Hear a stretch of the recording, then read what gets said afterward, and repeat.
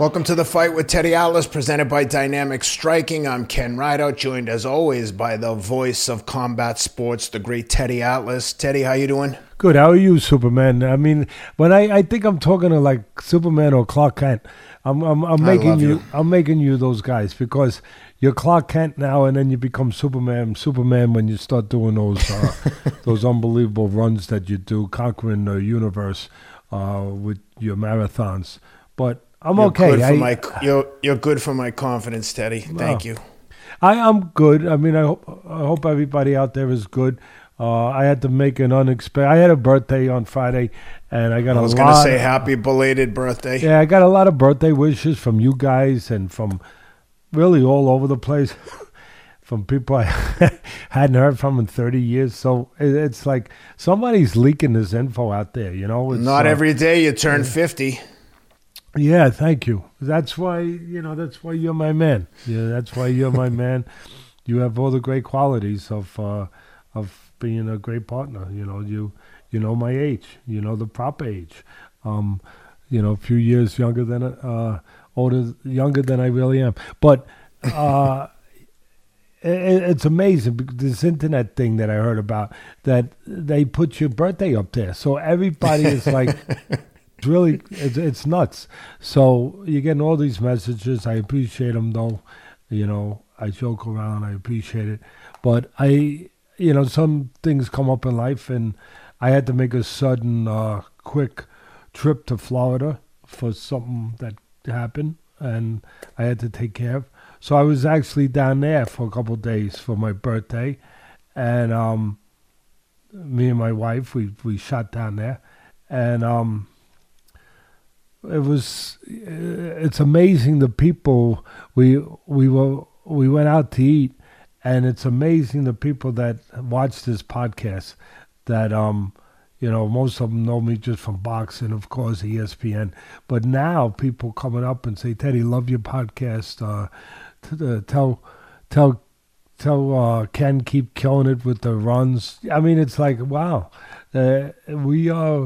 we're kind of popular, Ken, and we're growing, and I want to keep that going so we can keep doing this. But appreciate all the people out there, and I just wanted to mention we're getting ready to go to the airport yesterday. We were at a place called Bradley's in West Palm Beach, and nice place, outdoors, sitting there and near the water, beautiful. And I really like Florida. It's like I feel like I'm sometimes in the United States of America, when I want to call it the United States of Florida. Like, it's just I don't know. I mean, they play the Pledge of Allegiance. If people wonder why I'm feeling that way, they actually play the Pledge of Allegiance during lunchtime. So I just think that's great. I really do. And everyone stands up, puts their hand over their heart. I had to remind myself of the words, but and this waiter comes over, and it reminds you of how fortunate you are in life and how tough it is out there with the price of things and just everything going crazy the way it is in this country. But there's always a way. There's always a way. Here's this young kid, this waiter, real polite, nice kid. It's been a long time since somebody called me sir. And he's over there, and he's waiting on us, and one thing leads to another. He's telling me to order I asked him about the crab cakes. I'm on a diet. You guys know about it. And so I never ate crab cakes in my life. I'm eating crab cakes now and stuff like that. So fancy. He said, yeah, a little bit. So it was the day after my birthday. So he says, well, don't get this one. Get the sandwich. I said, I can't get the sandwich. I can't eat bread. He goes, so he said, but this one is too expensive. It's $60. $60 for crab cakes. I looked at him. I said, it was very nice of him. But I said, $60? He goes, yeah. He goes, it's insane. I said, oh my God. I said, this is crazy. What's going on here? I said, yeah. So all of a sudden, he says to me, yeah, people got to work 3 jobs to survive. So I look at him and I said, how many jobs you got? He said 3. I said, what are your jobs? He said, this, EMT.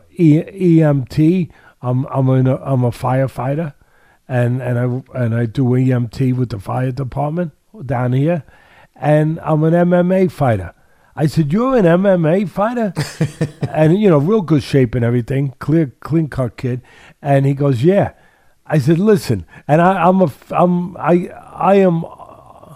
am embarrassing at this point in my life where I never talked about any stuff like this, especially to do with me. But now when it comes to the podcast, I have no shame. I immediately say, are you on this podcast? And he said, no.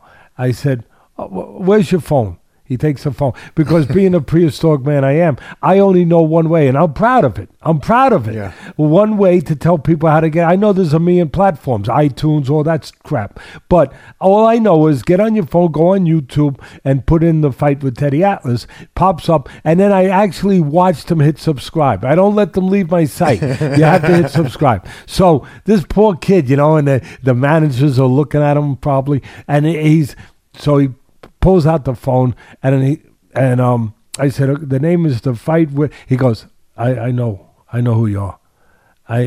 Before I could say my name, he goes, I know who you are. He goes, I just didn't want to say anything.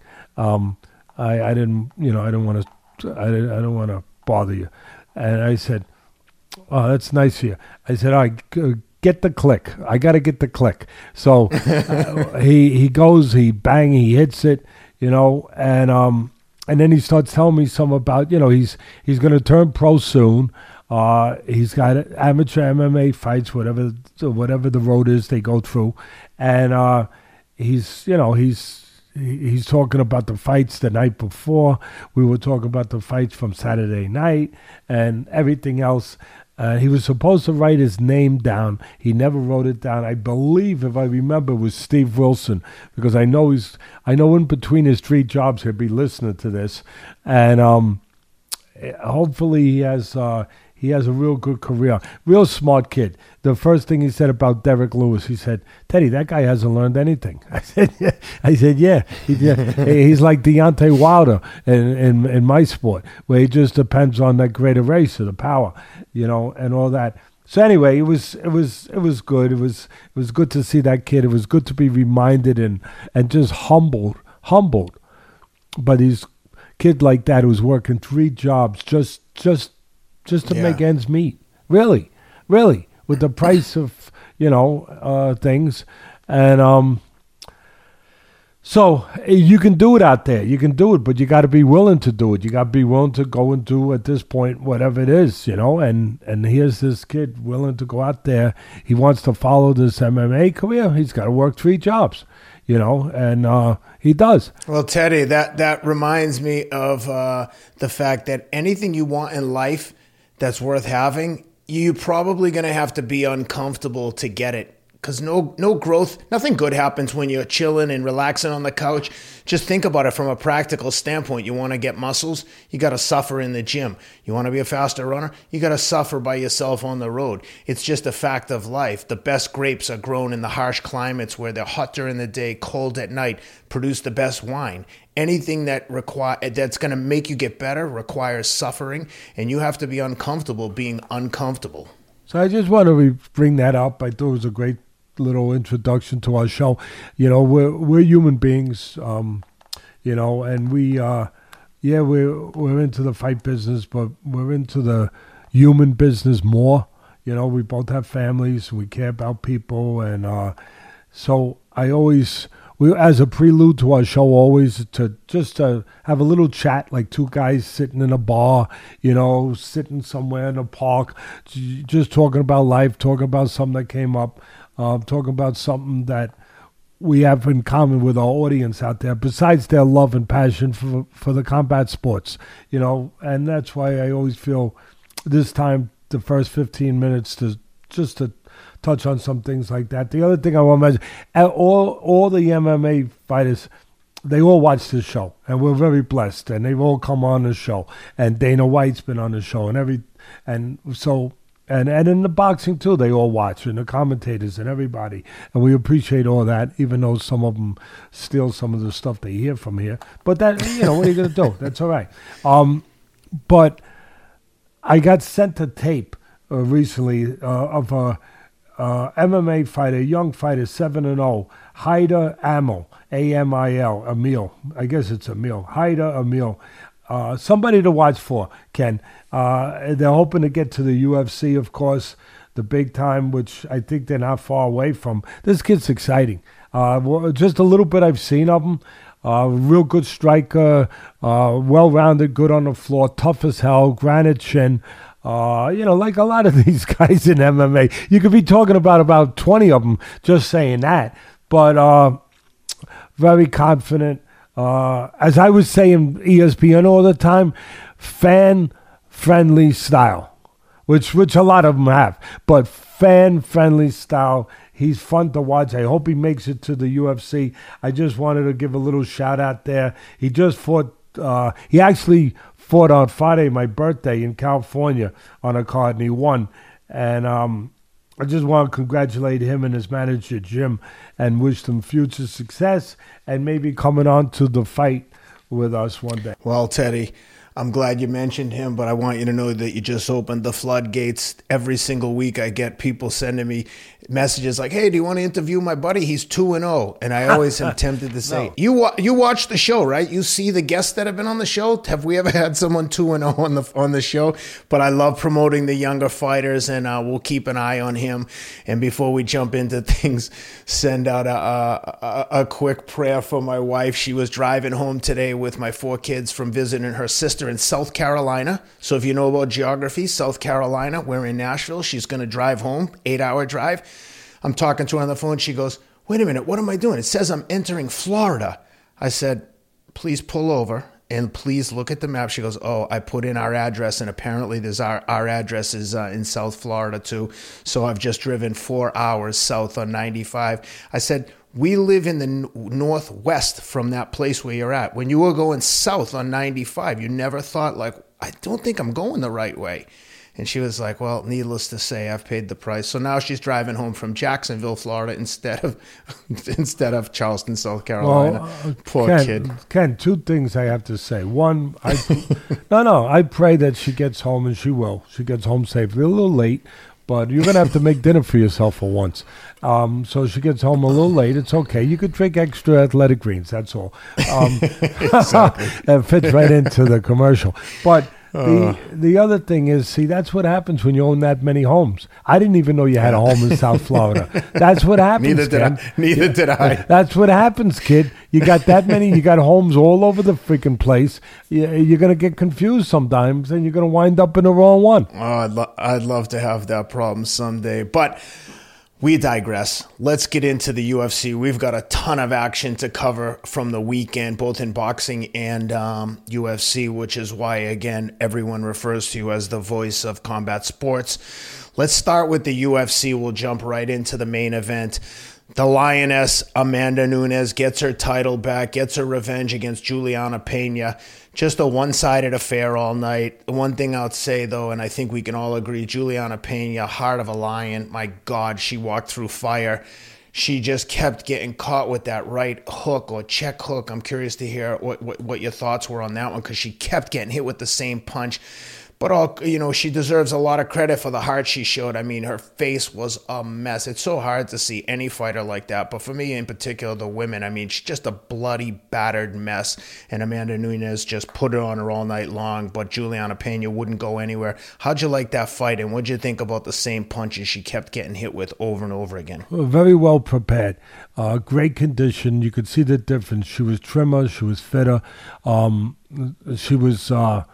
She was in better shape than the first time, mentally and physically focused, and she had a real great game plan that you just alluded to. Turning southpaw, using the right hook. It was brilliant. She looked brilliant. It started right from the beginning. You want to get your title back, it better start early. It started early. She came prepared, and Pena was in great shape too. Great heart, great soul.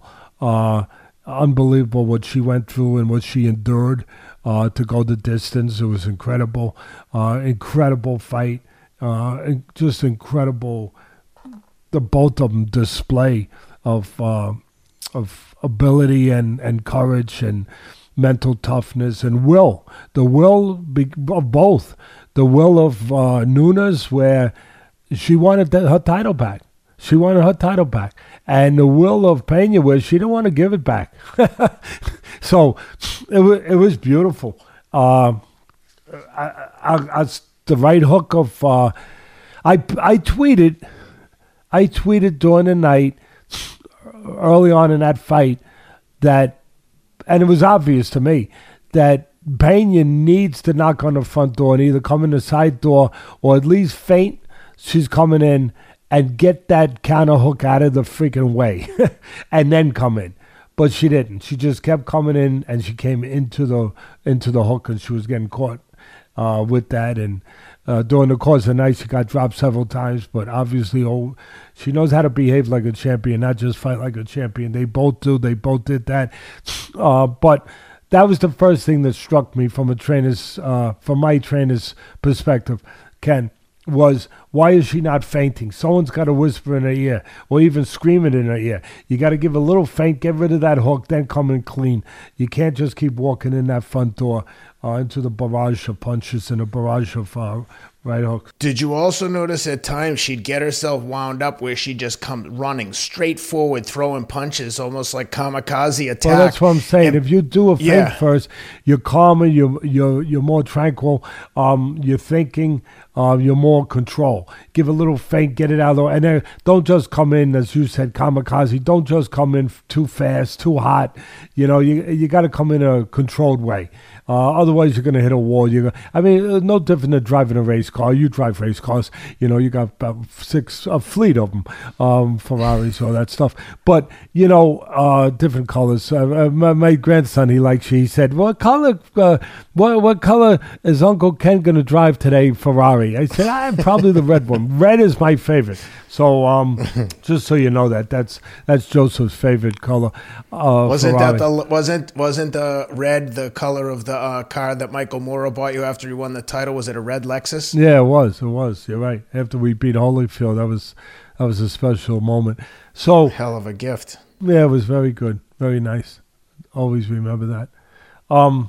Anyway, that's why I never sell that car. That's why it's in a garage somewhere with a top on it, sitting somewhere. Just people say, "Why don't you sell it? Why don't you go on whatever that thing is? What's it called? eBay or something? Whatever the whatever that thing is." Well, does it have miles on it? Yeah, about probably close to 200,000, 178. But it's in great shape, and people are like, "Why didn't you sell? You get no." It's the value of what it means to me. Sentimental value. It ain't the value of the dollars that I could get from it, And if I ever need a loan, things go that bad, I go to Ken, So I'm hooked up. So that's a very good point. I have paintings that are not necessarily big monetary value, but to me they're invaluable. I'd never ever sell them. I'd just give them to my kids. There's some things that the value goes beyond, material value, money value. So anyway, the analogy I guess I was in the middle of making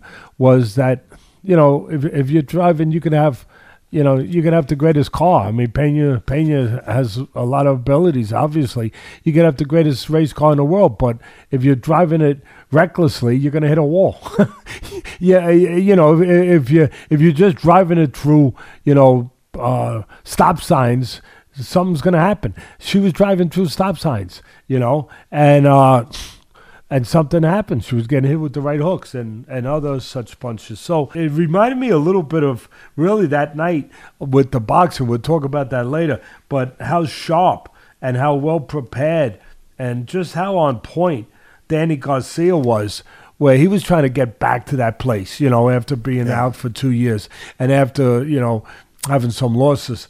And he was magnificent. So it great matchmaking in that fight.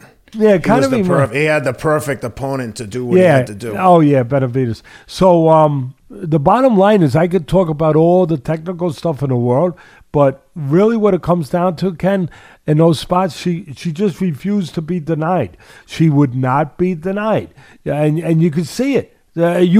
She was getting that title, come hell or high water. She was getting that freaking title back. And she was the ocean coming to the shore. The ocean can't be stopped. But Pena was, I made a note to myself, Pena was not the sandy part of the beach, Ken. She was the rocks.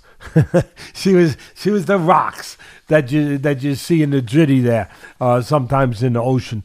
I say it all the time, that these great fighters teach us something. And I just want to say thank you to both gladiators and the commentators for being guides on a great journey battle, because they really did guide us very well.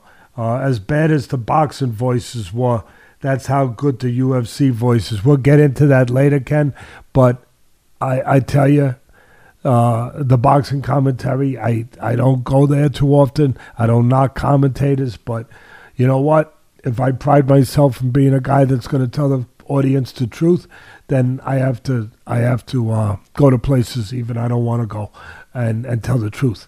And somebody's got to do it. It's a dirty job, but somebody's got to do it, And it was ridiculous. We'll get to it later. But some of the stuff in the boxing that I was hearing. But again, great job, not only by the fighters but by the commentators, John Anik, Joe Rogan, and was DC there?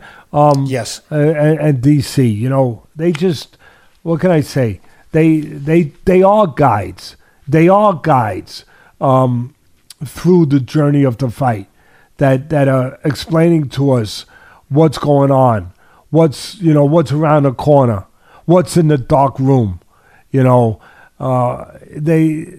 need a guide sometimes. Teddy, to your point, the UFC is the only combat sports outlet where the broadcasters seem to have no skin in the game, meaning there's no clear bias, one fighter or the other. There honestly isn't. And DC and Rogan have relationships with some of those fighters. You'll never be able to tell when the fight's going on. You watch an ESPN or a Showtime card, I guarantee if you watch it with an open mind, you'll be able to tell right away without even looking at the fighters who they're favoring and who's the house fighter. It's so blatantly obvious. I just wish that they'd call it right down the middle. You don't have to be unbiased towards your fighter. Like, you don't have to be against your guy to just say what's happening in real time, honestly, versus he's so-and-so's getting hit with a bunch of punches when it's an 50-50 fight. And you can see it every week, and we'll get into it a little more later. But also I want to point out, if you're not following Teddy on Twitter during these fights, you're missing out on a lot of free entertainment, because the commentary, especially during the UFC events, I love it. I know the UFC puts a lot of the tweets up on the screen. And one other quick shameless plug for Dynamic Striking. If you like what Teddy has to say and you think you could learn something from this and you're into combat sports, check out Dynamic Striking. Look up Teddy Atlas and you'll see a whole series of videos that Teddy's put together on the different techniques, peekaboo style, all the different jabs you can throw, hooks, uppercuts, right cross, left straight left, whatever you want. It's all there in detail with a blow-by-blow tutorial from the great Teddy Atlas. So with that said, let's get into the co-main, Teddy. Our friend Brandon Moreno, friend of the show, he's been on the show before, was in tough against Kai Kara France. And wow, Brandon Moreno, man, that was a very close fight, I thought, early on, but then Brandon Moreno hits him with the kick to the Mexican liver shot. Nope, it's the Mexican liver kick this time. Puts him down, out of commission. Kai Kara France was game all day. So that kick hit him right in the right spot, because as soon as he kicked him there, the circuits just got disconnected from his body. I think his brain wanted to go, but the body was like, no more, thank you, I'm done. And Brandon put it on him. The other thing I wanted to mention is after the fight, I don't know how you cannot love Brandon Moreno. Even in the stare down, I sent you and Rob a screenshot of the stare down where they're both staring at each other after the weigh-in like they're going to kill each other. And then you can see on Moreno's back, he's got a Mickey Mouse tattoo. And it's not like an aggressive looking Mickey Mouse. It's like a Mickey Mouse doing like some kind of dance move that is just, it's such a dichotomy of like, I'm going to kill you. And then after, we can go to Disneyland together. And then after the fight, I loved when Moreno, they were asking him about, that was for the interim title because Figueiredo has the real title. Moreno lost to him last time out. And they come in the ring, and Figueiredo's looking like he wants to kill him, and Brandon Moreno just looks at him and says, hey, my kids are watching at home. I want to be a good example. I don't hate you, and you seem to be very upset with me. Whatever I've done to upset you, I'm sorry. Yes, we're going to fight, but I don't know why there's so much animosity between you and I. I have no problem with you. It was just so disarming that Figueiredo had no choice but to shake his hand and hug him. You could tell Brandon stuck his hand out, and for a minute, Figueiredo was like, not going to shake it. Then he was like, oh my God, I'm so disarmed. He shook his hand and hugged him. I just love Brandon Moreno. He's like the perfect representative of the sport. He's into Legos. He loves his kids. He's just like a big kid who happens to be really good at punching faces and breaking arms and legs. But anyway, how'd you like the fight? And he's good at making pinatas, too. Yeah, piñatas. Piñatas. Yep. His family is in that business, and that's what he'll make a piñata, and then he'll treat your head like a piñata. Yeah, he'll punch it open. And listen, he's been on our show. I love him. I love everything about him. I love everything you just said. I love the way he fights in the cage and who he is outside the cage, how the humble human being that he is, the father, the husband, just the role model, just a good, decent person that he is. He switches a light. You know, he's that person and outside the cage, and then when he gets in the cage, you know, it's Dr. Jekyll and Mr. Hyde, you know. It really is. And he becomes Mr. Hyde, you know, in the cage. So, and it's okay. That's where you should do those things in your profession, where you need to do them, but still keep touch with being the decent person you have to be otherwise, and giving examples of how to do it, that you can be this animal that these guys are, these just incredible fighters, incredible warriors. And then at the same time, you could be an incredible person. So it's out there for everybody. You just have to make the choice. And that's what life's about, making choices. What do you want to be? Who do you want to be? How do you want to act today? You know, no matter what's going on in your life, how do you want to act today? Today. Because you have control over that. Oh, yeah, but it's a tough day. It doesn't matter. You have control over that choice of who you want to be, how you want to act. Not the circumstances, not the other person, you. It's always your choice till it's not your choice, till you decide it's not. So I loved it. Not a lot of action the first round and a half, where both were being very careful. It was a rematch. They had a reason to be careful. They knew each other. They were both, the first fight, of course, Moreno had won. I think it was in 2019. He won a decision, 3-round decision. They were both posturing early on for position, trying not to make a mistake, trying not to give the other guy any kind of advantage. I noticed Moreno, I like it. He's walking small to the guy, making sure his feet are under him, making sure he's balanced, making sure he's aware of range. Again, a lot of fencing early on, trying to figure each other out without giving each other anything to take advantage of. And then, of course, slowly the fireworks would get started later on. The second round, third round. It was the third round, right? When he caught him with the... third round. And listen, to your point, we've seen great boxers like Mickey Ward and Inoue, Mike Tyson deliver that. You know, Canelo does it well. A lot of, you know, Mexican fighters are known for that punch.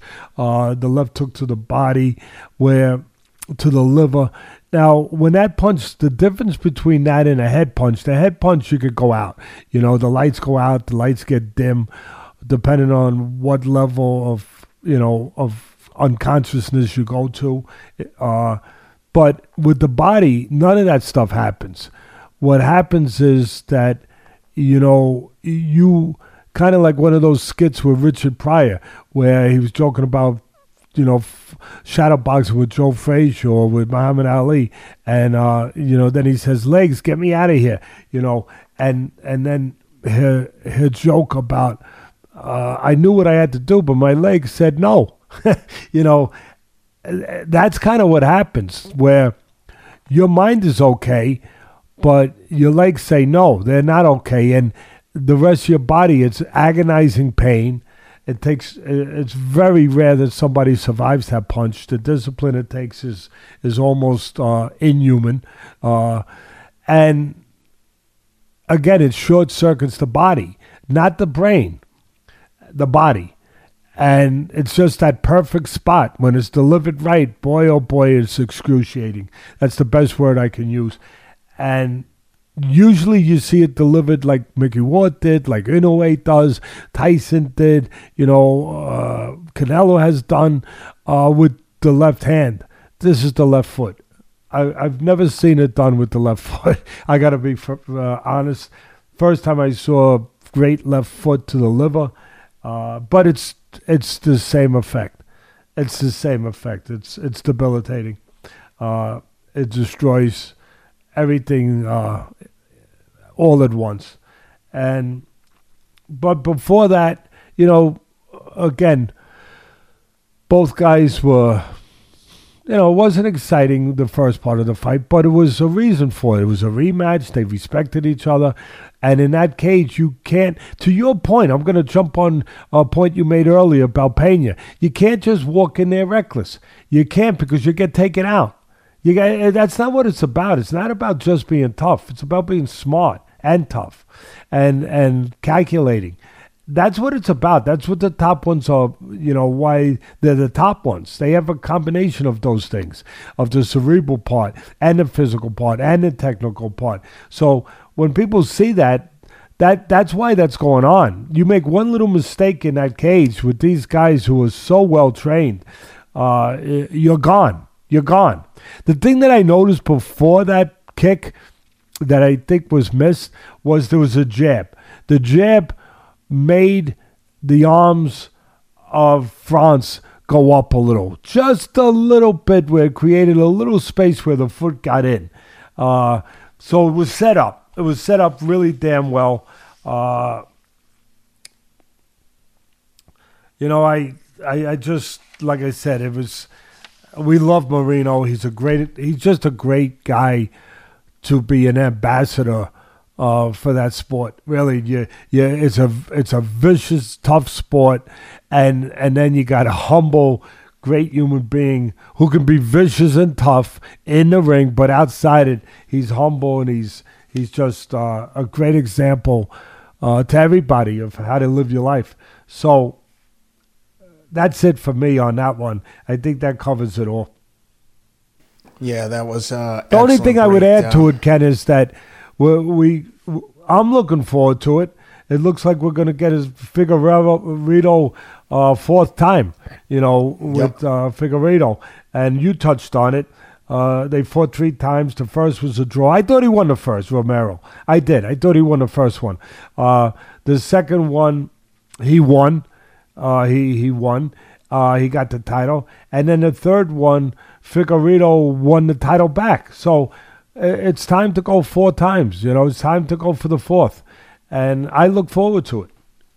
Reminds me a little bit of Holloway and Volkanovski, although those fights with Moreno and Figueiredo are just super, super close. Very close. But yeah, that's a good one. And Figueiredo wants to push the animosity angle in promoting the fight, and Moreno is just like, I don't think you couldn't do anything to upset that guy. He's just like, it's just a job for him, a job that he loves, but a job nevertheless. Let's rattle through the rest of that main card. I know we've got a lot to cover in boxing. So with that, I thought a very early stoppage, Derek Lewis in against Pavlovich. Sergey Pavlovich, both two gigantic, tough guys. The stare downs were good. The lead up was good. Derek Lewis never disappoints in terms of hyping a fight. I thought that there was incredibly early stoppage. I can understand why the ref stopped it. He did get dropped, but Derek Lewis, are you sure, Ken? Because in that one, because I see the boxing one, the Russell and Bartholomew. Yeah, that we're going to talk about. I just felt like with Derek Lewis, that's his style. Like he's come back from those. He wasn't out. He did go down. He was moving, and I mean, I thought it was a good stoppage, but I understand what you're saying. It's a judgment call, but the thing that I didn't like is as soon as the ref is like getting in there, Derek's on his feet in like a half a second, and it's just, I get it from the ref's perspective. They're big guys, they're taking shots, but Derek Lewis, I mean, you know who you as a ref, you know who you're in there with. This guy takes shots to give shots. It's hard to argue with a ref trying to save the fighter. I don't think that that's the other thing with the UFC. I don't think that there's any BS involved. I don't think there's an agenda. I think the ref is genuinely acting out of concern for the fighter, whereas in the boxing, we'll get into that. I think there was other elements at play, but it's just unfortunate. You could see how upset Derek was, and it's hard. That's a tough call. Do you want to see Derek get punched in the face multiple times more if he's actually hurt? I think he could have probably let him go another couple of shots, but he jumped right up, and that's a tough one. I understand. Listen. Give it to me. Yeah, Lewis has to go through hell to get to heaven. That's just that's it. That's his life. That's his style in the ring. That's his MO. That's it, and you gotta, and sometimes you don't get to heaven, you just don't get there, because the flames engulf you before you get there. When that's your style, live by the gun, die by the gun. That's the first thing I thought about. Really, when it comes to him, for me, that's the mantra for Lewis. I live by the gun, I die by the gun.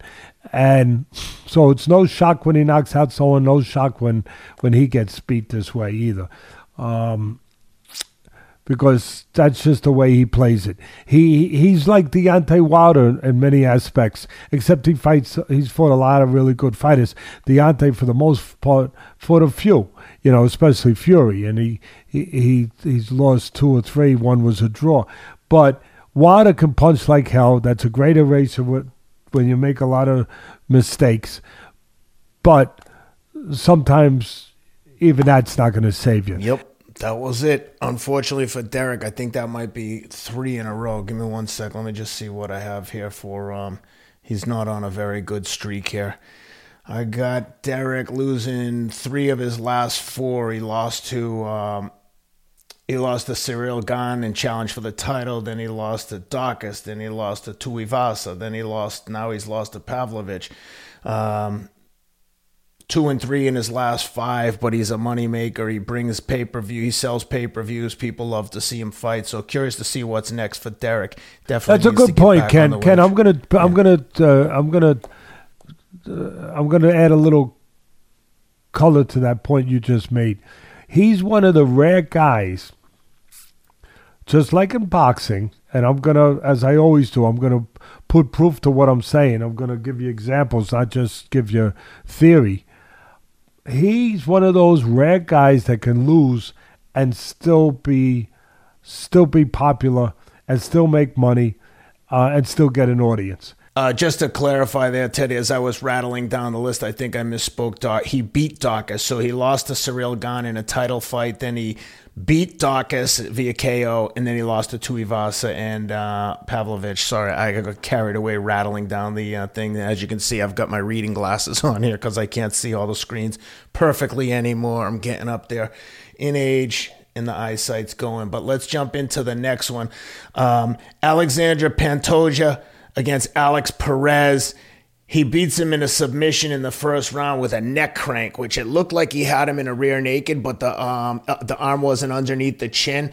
But apparently, and I don't have this kind of experience, when you get the arm across the face like that and start cranking on the jaw, it's enough to make someone pass out, according to the announcers. And if anyone knows about chokes, it's, of course, Daniel Cormier. Those guys know their business. And, awkward finish there. But, man, you know that someone squeezed squeezing your face hard when you have to tap due to someone squeezing your jaw. How'd you like that fight? It was fast. It was fast. It was, again, Pantoja just came out guns blazing.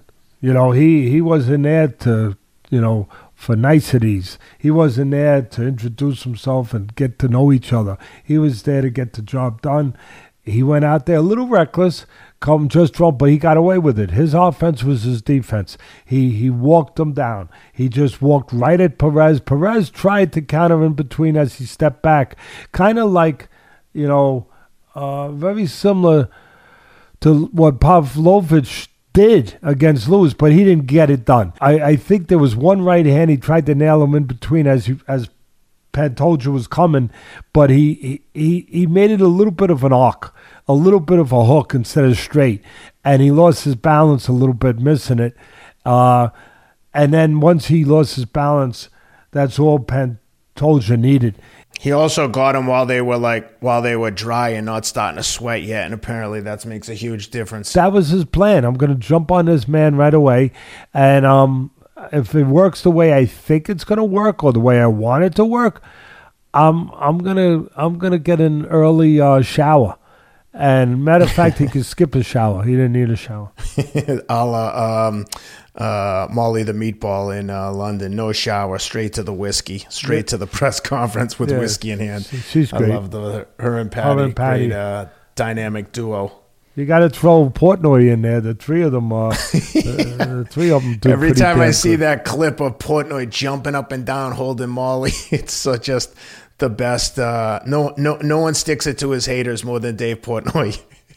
Oh man! And I'm proud. Right. I'm proud. I'm on his not hated list. Yeah, exactly. There's only like 2 or 3 people. How on many there. people have a not hate list? Not too many. Not too many. Well, you hate a lot of people when you can make a list of the people you don't hate, and it only includes single-digit people. I can't even start a not hate list because I wouldn't know where to start. I wouldn't know. I guess I start with you and Rob, and Sam. Man here, Sam Rivera, who does a great job of taping all this. But then I'd have to take a minute. I'd have to take a moment and have to reflect, as the more civilized people will say. Reflect on it a little. Yeah. Well, while you're reflecting, let's talk the last fight on the main card, or the first fight on the main card of the night. Unfortunately, our good friend Anthony Smith, Lionheart, we love that guy. He was in tough against Magomed Ankalaev, and looked like Anthony might have broken his ankle or his leg early in the fight. Of course, like a soldier, he soldiered on, and but you can't. I mean, it's hard enough to fight a guy like Ankalaev when you're 100%, and it wasn't happening for Anthony Smith, and unfortunately couldn't really defend himself on one leg, not against a guy like that. And Ankalaev gets the TKO stoppage in the second round. Tough one for Anthony Smith. I feel for him. He's such a nice guy. How'd you like that fight? I love Anthony Smith as the same way as we love Moreno as a human being and as a fighter, as a gladiator. He's a gladiator. He's fought everybody. He's smart. He's a great commentator. He's a good human being. And this makes 3 consecutive weeks where a serious injury influenced the fight in the UFC cards. Did you know that, Ken? That's 3 consecutive weeks. 2 of them were leg injuries. 2 main events and 1 main card. Yep. Yes. 2 were leg injuries and 1 was a dislocated shoulder. So it's just a reminder of how difficult this sport, how dangerous this sport, how I say about boxing, you go in the ring, you might come out of there with less of yourself. These guys do it. That's why they can't make enough money for me. That's why I never begrudged them a cent. Someone could say, Teddy, guys making $1 billion. Good. To get in that octagon, good. If that's what he can get, let him get it. He deserves it. With the risk that these guys take, the price that they're willing to pay, and they do pay sometimes. So that's the first thing. The second thing is how he's got the right fight name, Lionheart, because this guy breaks his leg, and then he's standing there going out in the second round with a broken leg, And he's standing there, not complaining, not even saying, oh, gee, just nothing, just stoic, going out there to do what he has to do despite the way the leg feels, because that's what he does. That's what they do, because that's the code of behavior for the warrior, that you go out there and you finish the mission. Yeah, or whether you're hurt, too bad. That's part of it. Sometimes. Let's not forget that Anthony Smith is also the guy who got hit with an illegal blow against John Jones. Could have easily just stayed down and become the light heavyweight champion. Huge financial repercussions when you're the champion. You get pay-per-view points. He knew everything that was going on and decided, nope, I'll go on even though I've been hit illegally. And he just speaks volumes to his character. Yeah, his code, his character. Most of these guys, and. He's a great example of that. We just hope he recovers, and he'll be able to, if he decides he's had a long, great career, he'll be able to go at it again if that's what he wants. Yeah, very good. And the one thing I would recommend that he does do as part of his recovery is to jump on some Athletic Greens real quick. Want to just take a quick minute here to give a shout out to those guys. Athletic Greens, they've been with us from the beginning. Teddy and I take this on a regular basis. Teddy's down probably 30 pounds now. No. 18 pounds. We got to be accurate here, Kenneth. All right. 18 pounds. I'm stuck at 18 for the last few days. Well, you've been traveling. It was your birthday. We're going to give you some slack on this weekend. Well, here's the good news. It didn't get heavier. It stayed, but it hasn't dropped. But I'm going to get it down because I want to lose 30. Good. Well, you'll get there. Well, anyway, I wanted to show today everyone these are the travel packs that they'll send you for 10 free travel packs with your first purchase using the code Atlas. Go to athleticgreens.com/Atlas. First purchase, they'll give you 10 of these travel packs. I'm getting ready to go to LA for a couple days this week. You know I've already got these things packed in my suitcase. I'm not exaggerating when I tell you I take this every single day. It's the one supplement in my regimen that I would never miss. You know how some people, gangsters out there, whatever, but some people, just people protecting themselves, maybe they're a little nervous. They sleep with a gun under their pillow.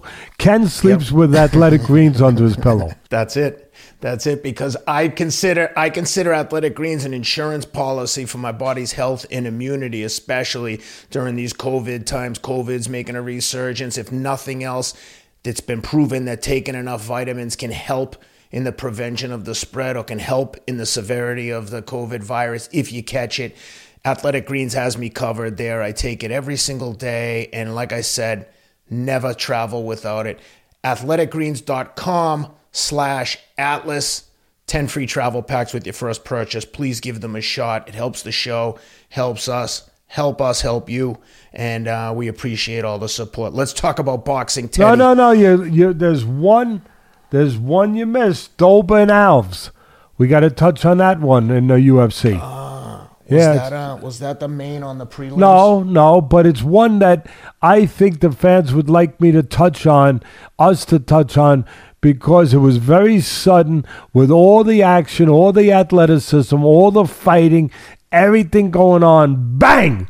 One sudden punch to a very specific area ends it just like that. Just like that. Oh, yeah. Yeah, I saw it. That was on the prelims. That's Drew Dober gets a third-round stoppage over Rafael Alves. Great fight up to that point. Yes. Like you said, quick ending. How'd you like it? It was like taking your grandkids or your kids to the Macy's Day Thanksgiving Day parade, which is a big deal in New York City, where you have those big giant floats. Of Bullwinkle and this one, and I don't know if Mickey Mouse gets in there. I'm not sure. SpongeBob, maybe, and all these big giant floats, and then all of a sudden you let the air out and bang, that big giant float's gone. It's gone, just like that. That's what happened to Alves, against Dober. It's tremendous. Everything's going on, and then all of a sudden. Like, to people that wouldn't know, they'd say, how did that stop these animals? How? And well, the same way as it stops Macy Day float, where all the air just, bang, immediately comes out. And It didn't look like a big shot either. It just hit him right on the right spot. But it's where it is, solar plexus. Yep. Bob Fitzsimmons, back in the 1920s, he was middleweight. Listen to this, Ken. He was middleweight, light heavyweight, heavyweight champ. Can you imagine? And he didn't look like, he was a very unassuming looking guy, going a little bald, actually. They didn't have cheddar pads, cheddar peats, whatever, back in those days to cover up those bald spots, whatever that is. So Fitzsimmons had one great weapon. It wasn't the most physical guy in the world, but back in those days, people didn't really know about the anatomy the way they do now. They didn't know about, the specific areas that you could hurt somebody and that specific punches you could use to debilitate somebody to the body. And he did. And he used the solar plex punch. And he knocked a lot of guys out with that punch. And like I said, he won 3 division titles, middleweight, light heavyweight, and heavyweight, Bob Fitzsimmons. So this guy reminded me of that. Dober, he just placed a perfect shot right in the middle of the body. Right? There's a little hole. There's a little hole in your chest. It's called the solar plexus. Do the Heimlich. Yeah. And it's a vulnerable little place. And if you hit the guy there, all bets are off. All bets are off. Just like when Fitzsimmons used to hit him. And Dober hits him there. And again, a lot of people are like, my God, how could that end a war? How could these guys, they walk through punches, they eat punches, they eat elbows, they eat knees, they eat kicks. But you hit them in the solar plexus and the air gets let out of that giant balloon and it happens. And that's exactly what transpired. The secret weapon of Bob Fitzsimmons was brought back to life all the way in 2022 by Dober, and it was just like that. It was over. And it's like I said, it's right in that place where you'd place your hands to administer the Heimlich maneuver, which reminds me of the time I was at one of my proudest moments. I was at an all-sports dinner for the New York Athletic Club when I was doing triathlon for those guys, and I was on a board that oversaw the funding of the Olympic athletes for that represented the New York Athletic Club that had Olympic aspirations. We'd fund their training. And we're sitting there at the big formal dinner. Teddy, everyone has on suits. I think Joe Namath might have been the speaker there. It's a big deal. It's a big dinner. They put it on in the gym. It's a first-class operation. It's really nice. And I'm sitting next to my friend Booker Poole, who was the chairman of the triathlon board. And we're eating I think he was eating a shrimp cocktail. And he looks over at me, and he does the universal sign for I'm choking with his hands on his throat. Teddy, I was like, this is my moment. It was almost in slow motion. I was like, here we go.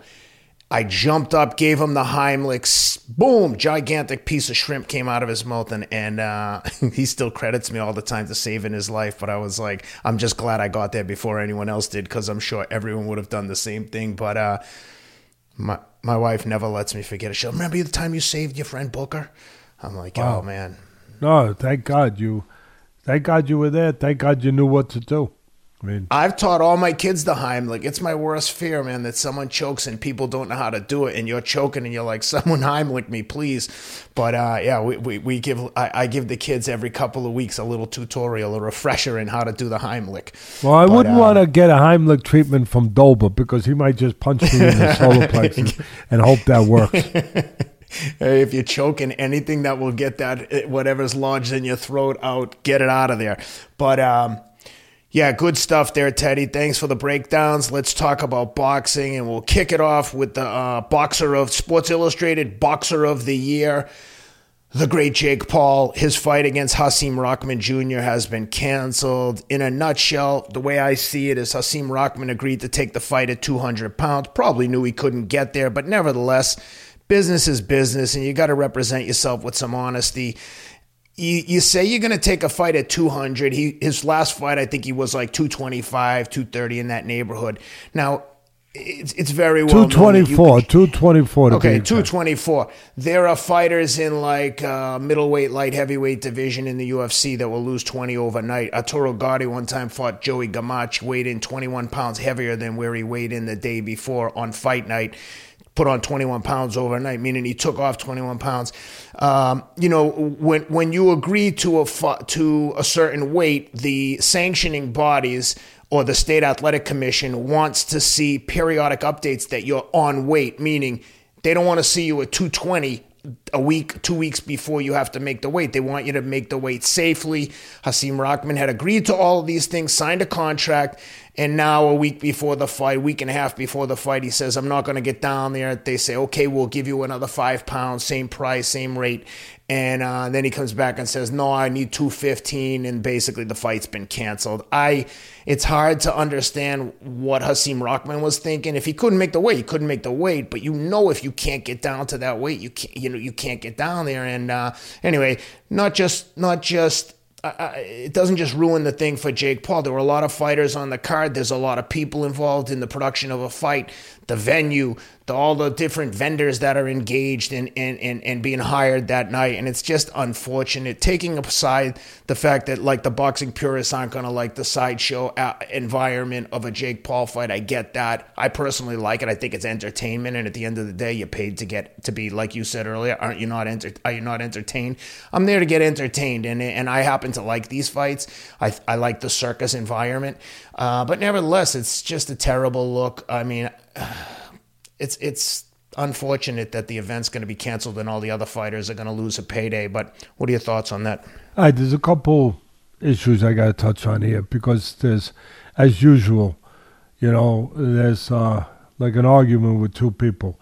There's your side, his side, and the true side. So, there's always other dimensions to it. And I'll touch on those dimensions because I know there's a lot of haters out there that are saying that Jake Paul, and I'm not here to defend either guy. I'm here to just say what I believe and try to be as fair about it as possible and just down the middle, go with the facts and break it down, which is our job. There's a lot of haters out there that are going to say and are saying that Jake Paul was scared, he was running scared, that he pulled out of the fight, again, whatever they did, because he went through a lot of stuff with the Fury fight that was canceled, I guess, twice, and now who knows with that? There was a lot of different stuff with that one, the first time, the second time, whatever, but that he's afraid of Rahman and all this stuff, and then of course there's the people that said what you said, that it's just Rahman signed the contract. He should have lived up to it. He should have lived up to what he agreed to. First thing I touch on is, yes, Jake Paul was asking Rahman, who fought his last fight at 224 pounds, to come down to his weight, close to his weight of 190. Paul fights at 190. He wanted him to come down to 200. Was he looking for an event? Yeah, damn right he was. Oh, Teddy, but why was it? It's business. The same reason why Canelo is asking Triple G and telling Triple G that he's got to fight at 168 because Canelo makes the money. Because he's the golden goose. Guess what? In this world of these kind of fights that we're talking about right now, Jake Paul is the golden goose. Jake Paul is the guy. Let's not forget, Teddy. Rahman is 12-1 as a heavyweight fighter. They weren't twisting his arm and forcing him to do it. Hey, Teddy, you want to make $10 million to get in the ring and fight Bob Arum? Yes. Okay, what's the weight? 190. That's okay, cool. I'll do it. That would make it up. My point is, if I call you and say, would you like this deal? If you can get to 180, I'll pay you X amount of money. I'll take it. And then 2 weeks later, you're like, try and say, well, you tried to get me down too low. Then don't agree to that. But Ken, I'm going to go through all that. It's all right. Makes me crazy. But this is the point. You got to go one point at a time. So yeah, I got you. He's bringing the money. Jake Paul is Canelo in his world, in this world. Yep. And he's bringing the money, so he could demand that a guy who fights at 224, you said he's had 13 pro fights around that weight, that if you want to make more money than you've ever made before, which he would be, you come down to this weight. Now, the people that want to say, oh, Teddy, that's not right, Paul. What do you mean not right? What are you talking about? Like in The Godfather, it's not personal. It's business. He knows. Yeah, he wants an advantage. Rahman had 100 amateur fights supposedly, and he's got 13 pro fights. Paul doesn't have that kind of experience. Was Paul trying to level the playing field by bringing his weight down and maybe weakening him? Yeah. He's not stupid. Yeah, he was. If he can do it, he's going to do that. It's up to Rahman, back to your point. It's up to Rahman and his people when they're offered this offer of making 200 when they were 224 in their last fight, of saying yay or nay. To say, wait, we can't make that. We're going to be weak. We're going to hurt ourselves. No, we can't do it. But they were greedy. They wanted the money, and they said yes before they thought it out. And then once the reality started to strike, that he had to make the weight, that he had to go through what you have to go through to make that kind of weight, he wasn't either prepared to do that or didn't think he could do it and have any chance at all to get in that ring and be competitive. Something he should have thought about before he put his John Henry onto that contract. That he should have thought about before he signed the paper. One other quick thing. They asked him to lose 24 pounds. Dustin Poirier walks around at 180 to 185. He weighs in at 155. We're not talking about something out of the ordinary. 24 pounds for a guy that big? But it depends on your structure. It depends on your frame. It depends on your skeleton. You know, you have to go to the right nutritional people, doctors, but it's out there. They can weigh you in the water. They can find out what your proper body weight is, how much you can lose. That's fair, but I'd argue he's not even trying. But they should have done that. They should have done that before. Some guys, maybe they can't lose that weight and still be able to walk up the steps and get in that ring. But again, they had to figure that out. They should have figured that out before they put their John Hancock, whatever the frick it was.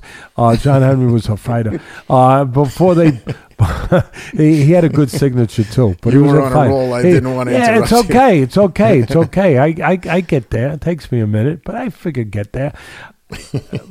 Before he did that, before he put his Hancock on that freaking piece of paper, these are things they had to figure out. And obviously they only thought about, the money sounds good. And again, for those haters out there that are going to, I'm not taking sides. I'm not taking Paul's side. He don't need me to take a side. He knows what he's freaking doing. He's made a lot of money in this thing by creating this kind of atmosphere, this kind of environment for these kind of shows. He knows what he's doing. So, again, he was Canelo. You want to get mad that people take advantage when they can take it? Get mad at Canelo. Canelo makes everybody come to his demands, including the great Triple G, who has to go up to 168 if he wants to make this third fight, which he's going to do. So you have the advantage. You use that advantage in business, and obviously this is a business. So Paul said, you want to fight me? Okay, I'll fight a guy with 100 amateur fights, a guy with 13 pro fights, 14 pro for whatever it was, 13 pro fights. I think it was 12-1. He got knocked out his last fight by Tommy Morrison's son. But I'm gonna get an advantage I can get, being that I'm the A side. I'm the golden goose. I'm Canelo in this particular sport, where I'm going to make you come down and wait. And they should have figured it out before they freaking ran and thought about the money and just said yes. And as far as for the people out there, the skill levels, we know about Paul. He's strong. He punches good with the right. It's a work in progress. He's still crude in some areas. He's still raw, but he's learning. He's doing the right things, to learning the fundamentals, trying to progress all the time. Rahman was way ahead of him. Yeah, had 100 amateur fights. He fights southpaw at times. I think he could switch. He's got good boxing skills. Not bad, not great, but pretty good boxing skills. More advanced than Paul, that's for sure. But he didn't have power. He was not a puncher. Just could box fairly good. And this is what Paul was willing to go up against. But he wanted to have any edge he could get. And this is one that he got. They agreed to it. And at the end of the day, they reneged on their agreement. That's it. That's it. Yep. That's a pretty good summary, actually. With that being said, let's get into the real action this week, starting with Danny Garcia. Back in action against Jose Benavidez. You mentioned it earlier that Danny Garcia looked great in this in terms of his technical prowess. I think they had the perfect opponent in front of them in Benavidez, who wasn't on the same technical level from my perspective as Danny Garcia, but was very game, is very tough. And that's what I was tweeting all night long, just what you just repeated. I was tweeting out all night that he showed Benavidez, he exposed him. There's Benavidez fans out there that probably think he's better than he is. That's up to you. But for me, he's a strong guy. He had a lot of amateur background. He comes from a fighting family. I get it. He's got it in his veins. But from what I've seen, he's a guy that goes in there. He thought he was going to walk in and throw punches and catch him with a right hand or whatever and outstrength him or whatever, hurt him when he wanted to hurt him. But there's a lot more to the sport. I know Benavidez is not a caveman. I know he's better than that. I'm not trying to paint him that way, but Garcia exposed him for a different level of fighter than Garcia is. He exposed him. Like I said, matchmakers, excellent job in getting this opponent served up for Danny Garcia because he's only had 2 fights since 2018. In 2018, he got knocked out by Terrence Crawford, and then he had a fight in 2021 that he got a draw against Francisco Torres. Not exactly a household name, but Terrence Crawford said that Jose Benavidez, if he fought the way he fought Terrence against Danny, he'd have a very good chance of being competitive. So I think Jose at times has shown some ability, but at this, to use one of your terms, when he steps up to the next level, he's just not there. And Danny, he was the perfect opponent for Danny to look good at. And Danny's also been off for a hell of a long time. And unfortunately, Danny's struggling with some mental health issues. And man, you could see that bubble over after the fight. Very emotional. He was in tears in the interview. It actually made me like Danny Garcia a lot more just to see how vulnerable he could be. And I think people like to identify with people that have struggled with things that I've struggled with these things myself over the years. And mental health is such a dark, lonely place because you feel so incredibly vulnerable. Patty, the baddie touched on it last week about, when you're a man and you're going through emotionally tough times, it's easy to convince yourself that you're weak and you're a sissy and it's never going to get better and you can't confide in anyone. And hearing Danny open up about his struggles just shows tremendous strength of character to be able to be honest and open with people. And like I said, I think a lot of people identify with that vulnerability. It made me feel for Danny a lot. It's a shitty place to be. So congratulations to Danny. Like I said, perfect opponent. How'd you like the fight? What were the technical aspects that you picked up on with regards to Danny? Well, first of all, just to add to that, we wish him well, Danny, that with his struggle, it's an ongoing struggle with the mental health, that he will continue to be at a good place, get to a good place, and have the support of loving family and friends around him.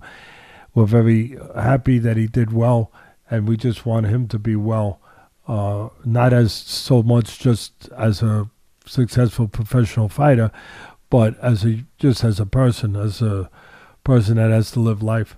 And we hope that he, as I said, he gets to where he needs to be and stays there and has a good life.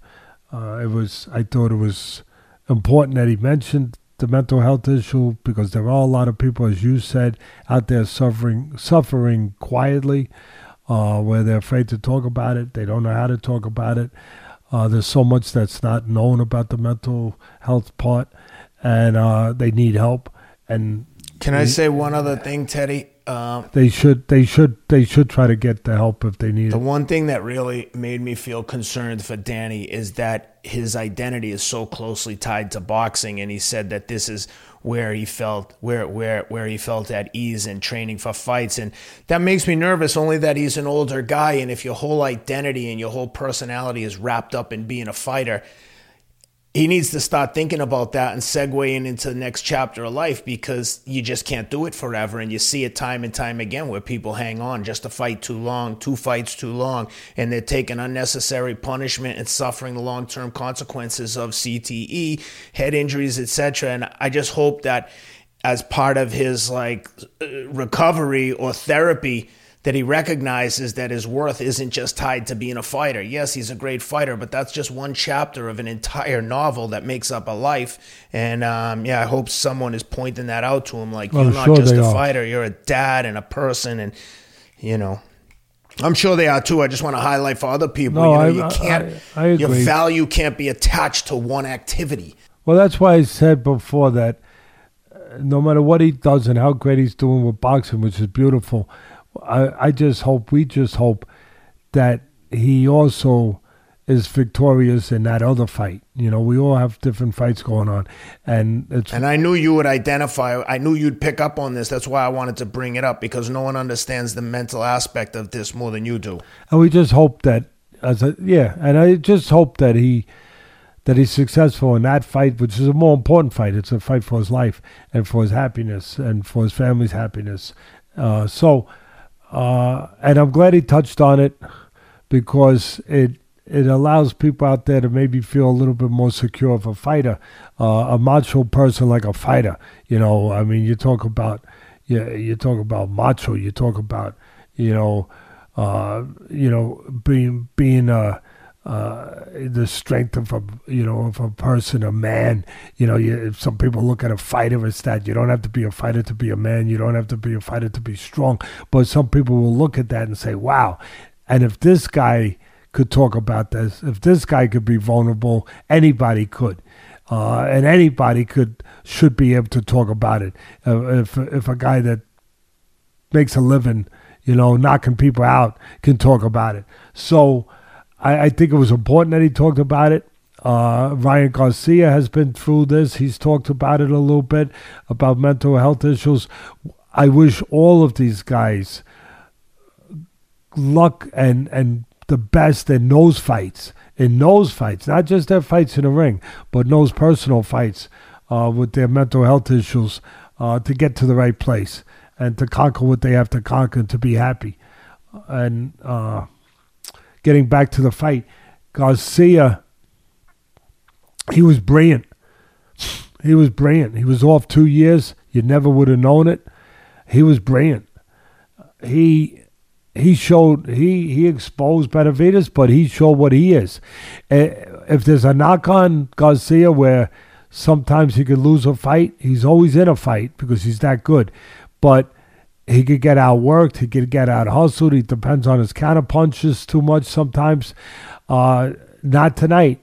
He created his own offense. He didn't just look for it on the back end with the counters. He looked for it on the front end. He created it on the front end with his jab. He got a faster start than he normally does. He knew he had to. He knew he wanted to. And he did. He used his jab beautifully to set up combinations, set up other punches. He countered magnificently to both the head and body, especially the body. He put on a clinic as a terrific, great boxer. Using the ring in spots, being in the pocket in spots, countering, leading, everything, combinations, single shots. He did it all. And you're right, he had the right guy in front of him because this guy was exposed. That's just a guy was going to walk in and throw cold, naked punches. What do I mean by that? Well, no setups to them. Garcia was disguising his punches, setting them up, doing them off misses, doing them off jabs, doing them in different, ways that really constitute what the sweet science is supposed to be all about. Not just being a tough guy, being a smart guy. He did it all night long. I thought he only lost one round, the 9th round. Other than that, then he took control in the 10th again. I thought he won every round. The only thing that, as great as Garcia was, and he was great, was how bad that judge was that had it a draw, made it a majority decision. I mean, that guy should be thrown out of the sport immediately. He had crazy too, because you would think that Danny Garcia is like, of the two fighters, he's the A side, he's the bigger draw, he's the main event. Like, you would think that they'd be favoring him. And it pissed me off. I'm not afraid to say it. It pissed me off that the commentator said, "Oh yeah, that was a bad one." But you know what? That's not belabor the point. They got it right. No, they didn't get it right. He got it wrong. He had it a draw. That's the problem. That's the effing problem. I'm sorry. That's the freaking problem in this business. That it's boxing. You just you let it roll off your back. What are you gonna do? No, it should be stopped. It should be stopped. Are you kidding me? Are you freaking kidding? If you were watching an NFL game, and you saw the score, and you saw one team won by 3 touchdowns, whatever it is, and then all of a sudden one of the referees changes the score and has it an even freaking score at the end of the day. What would you do? Say, what are you going to do? At the end of the day, the other refs got it right. Well, we know who won. No, you get rid of that guy. He wouldn't work no more. It's called unemployment. That doesn't happen in boxing. That doesn't happen. They rob you. They do crazy things. They're working the following week trying to rob somebody else. And commentators shouldn't take it that light. Yeah, you don't want to make that the story. But you should make it the story sometimes. So you get rid of it. You clean up the effing sport. I used to make it the story when I had to on ESPN, and I got help for it. But it didn't matter. I wanted to change it. To make these judges afraid to do something like that they're going to get called out on it. They're not afraid. They don't get called out on it. And they destroy fighters' careers because of it. It's horrible. So having said that, aside from that, it was a terrific performance by Garcia. A horrible freaking joke by that judge. The other judge, I don't remember the scores. I think they had it too close to. But at the end of the day, just a versatile, dimensional, real exhibition of fighting, showing every dimension, all the versatilities. Just tremendous job. I think I tweeted early in the fight to my point. I tweeted Ken early in the fight that I had a feeling Garcia was winning round after round. I had a feeling early on that Garcia might have to win every round. I tweeted this, that he might have to win every round to get a split decision. I saw that. Yeah, I saw that. And you know what? I was almost right. I was almost right. That's unbelievable. I was almost right. So anyway, let's jump to the Adam Konoski against Ali Demirazin.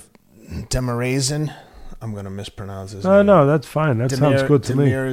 I watched the fight, and I still can't remember how they were pronouncing it, but he was the Turkish Olympic fighter. Don't worry, they probably got it wrong. Don't worry about it. Turkish Olympic fighter, 2016.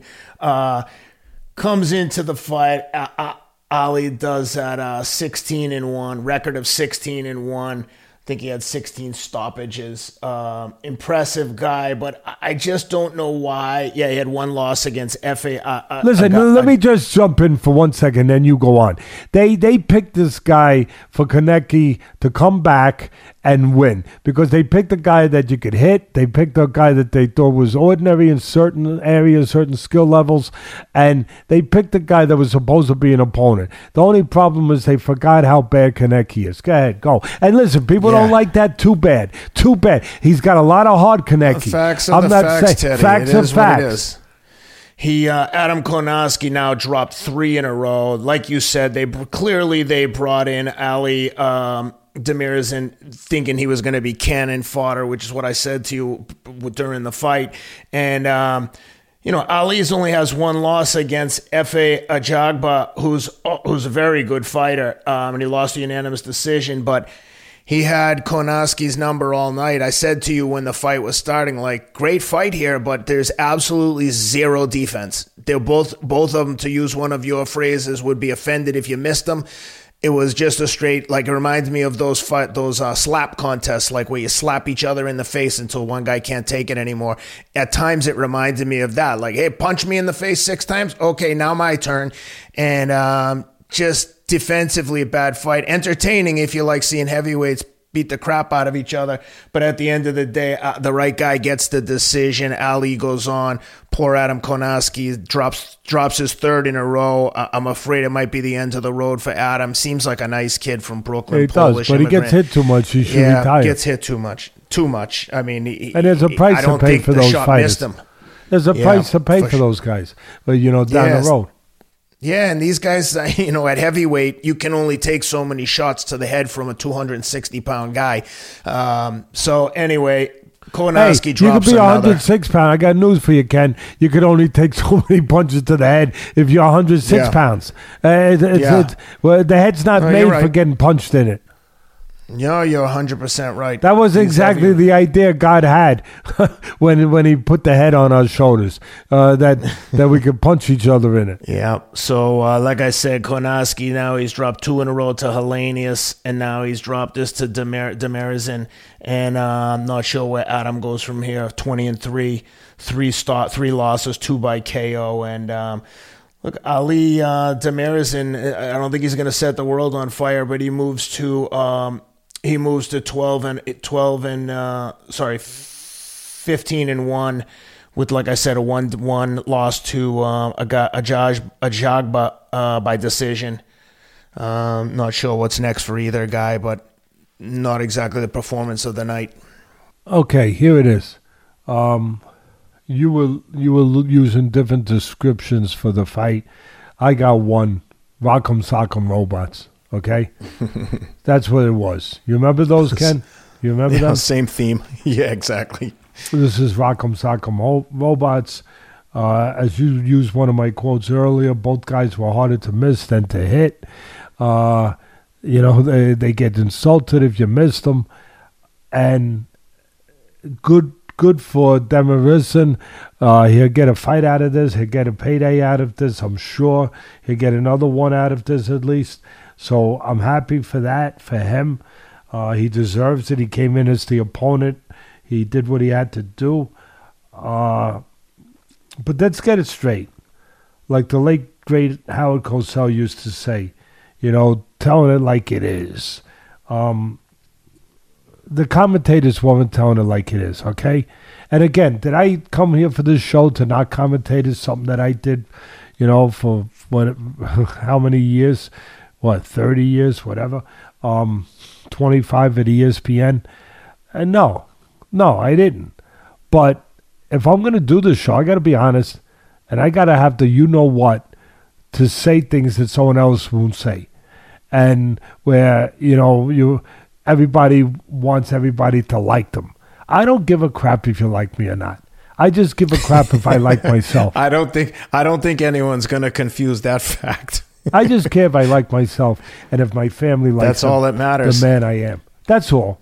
Yeah, good point. So I have a job to do.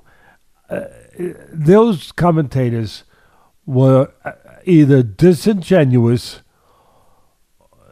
or they don't know what they're watching. I don't care how long they've been doing this. They either do not know what they're watching, or they just weren't being honest. They were lying to us, because They actually said that a couple times during the night that, hey, I want you to realize to the fans, this isn't just a brawl. There's technique involved. These guys are good technical fighters. These guys are fighting good technical. What?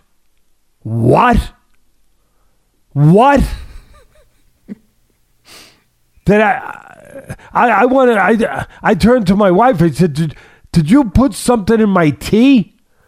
She said, what do you mean? I put Splenda. You're on a diet. I put 2 Splendas in your tea. I said, did you put any hallucinogenic? Any what? What? She hit you with some magic mushrooms. What did I just hear? These rock'em sock'em robots that can't get out of each other's way, that get insulted if you freaking missed them, that you could close your eyes and hit them, and they got all the heart in the world. I'm not taking that away. All the grit in the world. They are courageous warriors. There's no doubt about it. But they get hit with everything. And to imply to your audience that's supposed to trust you as a guide through the night that these guys are fighting good, technical, responsible fights and it's not just a brawl, what is it then? I mean, my God almighty, that would be like watching a golf station. My buddy Bob Papa does the golf station. That would be like watching golf. Ken, you have a golf course in your yard, right? So you understand this analogy because you don't have 18 holes, but you have 9 holes on your property. That's pretty damn good. I'm the worst golfer that's ever swung a club. That would be like a commentator in golf saying the guy is 30 over par. He's got 10 bogeys for the day. He's been in the lake more than he's been on the ground, more than he's been on land, hitting shots out of the lake. He just sent 2 people to the hospital because 2 innocent bystanders got hit in the head by the gallery. in the gallery by his misaimed shots. And then you say, but other than that, his fundamentals are good.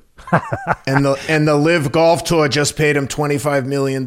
Yeah, but other than that, Ken, other than that, he's fundamentally he's a good golfer. That couldn't be said. If this was a golf match, it would have been miniature golf with the windmills. And the dinosaur. I almost wonder if the producer is telling the announcers in their headphones, like, tell them how good they are technically. From your experience, did the producers ever chime in and tell you to remind you to, like, prop up the house fighter or start, like, adding in crazy commentary, like as if no one's listening? These guys, they did not want to. First of all, they were good people that I work with. I was lucky, I was fortunate, so they didn't, but they wouldn't dare go there because I might take a break in between rounds and go to the truck and say, don't you ever suggest to me again that I say something other than what I'm saying. But all kidding aside, I had good people. I was for, but listen, is that a possibility? You know, that they don't want to be. Maybe people criticize that it wasn't a. What would I say? It wasn't a high level event. It was just 2 tough man contest type guys. You know, good action. Don't get me wrong, good theater, but not a high level event of skills that somebody would say make it look like it's a little better. I don't know that you got people doing that. You're responsible for what comes out of your freaking mouth, Ken. You know, at the end of the day, shame on you if you allow somebody else to influence you in that way, and you put your name to it. Shame on you if that's the case. I mean, the guy who runs Showtime over there, what's his name? Espinosa. He's a moron. He's a moron. But as Dana White, he was on our show, he verified that in his mind. Yeah, he's a moron. And as McGregor, even worse, called him all kinds of names, right in public on camera. He called him names I wouldn't even. I don't know. You wouldn't want to call a dog, but he had to eat it because I guess if the name fits, if the shoe fits it, you have to wear it. I don't know, but I don't think that he's doing that. I don't think as bad as he is, and as bad as his reputation is with good people. I don't think Espinosa's doing that, but all I know is it wasn't right. To these guys, at the end of the day, these were two tough man contest guys. These were sub-novice Gold Glovers. That was the skill levels they showed. That was the skill levels. All right? Again, you don't like it. That's a good summation. You don't like it, go freaking somewhere else. Go somewhere else where they're going to tell you what you want to hear. They're going to lie. They're going to lie to you, until you're satisfied. Oh, yeah, that makes me feel better. Kumaye, kumaye, la, la, la, la, la. Yeah, go ahead. Go there. But get out of here then, because you're not going to get that over here. At the end of the day, Helenius had already exposed Kornecki, when he knocked him out twice, when he finally stepped up. Again, Kornecki, yeah, he gets hit, and yeah, if you like watching that, fine, you were happy. But he already been exposed by Helenius, who've been in there with good fighters who had a better skill level, even though he was an older guy who had lost some fights at the top level. But he was way too much for Kornecki. And then they dropped down the level. They got a guy that was also crude and easy to hit, right? Caveman type, and they put him in, and this guy was too much too. This guy. Well, the matchmakers or the promoters or the management deserves just as much heat as Konaski. Like their job was, they were doing get this their kid job back on track. Get us a fight we can win. Well, they couldn't find anybody in their mind that you could sell it, because you got to sell it. That you could sell it with the record, with whatever, I don't know, and at the same time would be a guy that he could beat, a guy with enough flaws that they could beat. You had to have a certain something to sell it, so they found for them and still be a fight on TV that you could put on, and the people could say, okay, at least I got a fight. And they did. They got a fight. They got a fight of two guys that took turns hitting each other. I will say, if you take out all the elements of the personalities and the implications, it was, if nothing else, it was entertaining watching big guys beat the crap out of each other. If that's what you like on your Saturday night, yeah. But yeah, I like that more than a one-sided beatdown, to be honest, which is typically what you'll get with an A versus B. And again, I'll finish with this, Ken. At least I said it earlier, I will knock the crap out of you if I think you deserve it, and I will praise the freaking the hell out of you if I think you deserved it and you earned it. And the UFC fighters earned me repeating that they did the right thing. At least they are accurate and truthful and know what the hell they're watching and saying, and they were great, especially after hearing this. To hear those guys break it down the way they do, and give you the intricacies of what's going on, it was a pleasure. It was a pleasure. All right, I saved in my mind the most controversial for the end, or the one that I had the biggest problem with. This one really bothered me when I saw it. I insisted that you watch it. Like you said, you were traveling, dealing with some issues, and it wasn't the most convenient thing. But I knew when I saw it, something we had to discuss. Gary Antoine Russell in against Rances Barthélemy. Gary Russell comes in 16-0. let me make sure I get the record right. He comes in at 16-0. He came into the fight at 15-0. I want to say he had 16 stoppages. I think he stopped everyone that he's fought. Comes in, so like on paper, he's 16-0 with 16 knockouts after that fight. He comes in against Francis Barthélemy, who's 21-1-1. He has one loss. That was Barthélemy has one loss. Let me just give you all the facts so I can set the stage here. Take your time. He has one loss coming into this against Kirill Relic. He's been in for multiple title shots. This is a very experienced guy. He's got a draw against Robert Easter Jr. Experienced guy, but it's clear that from the promoter's standpoint, management standpoint, they are giving Gary Antoine Russell a step up in class. Well, let me add one thing to this. I did Barthelемy's fights on ESPN, so I know him pretty well. He was a former champion, so there's a guy who was at a high level. He had a title. He was a Cuban on the Olympic team, I believe. But Cuban background, the great Cuban amateur teams, and they are great. They win most of the gold medals in the Olympics. He was a world champion, Barthélemy. He's older now. He's 37. Very old. Well, for a fighter, that can be very old. That's very old for a fighter, especially lighter weights. And he's well beyond his. He's in his twilight, beyond his twilight. He's way past his better days or best days. So go ahead. So with all that being said, a guy who was a good fighter. Go ahead. At one time. Yeah, so I'm painting the picture for you. Gary Antoine Russell stepping up, and I thought at times, Gary Russell had some like really good moments in this fight, and he did look really good. And just for context, the judges had it. There was no way that, let's be honest, Barthélemy wasn't winning a decision unless he knocked him out, in which case he might get the split decision, to use one of your references. But the judges, through 5 rounds, the judges had it 48-47 for Russell, 49-46 twice. Nevertheless, 6th round, good action all night. They're both hitting each other. Russell's probably getting the better of him. The scorecards are probably right. But he hits him with a couple shots. Barthélemy goes down. It wasn't like devastating combinations where he was on Queer Street. He got him on the temple. You could tell right away it was the kind of knockdown where his equilibrium's off, his legs are kind of loose, but he's not really hurt and damaged from my perspective. And I'm going to turn it over to the expert in a minute, but I'm telling you what I saw, what I think most fans saw.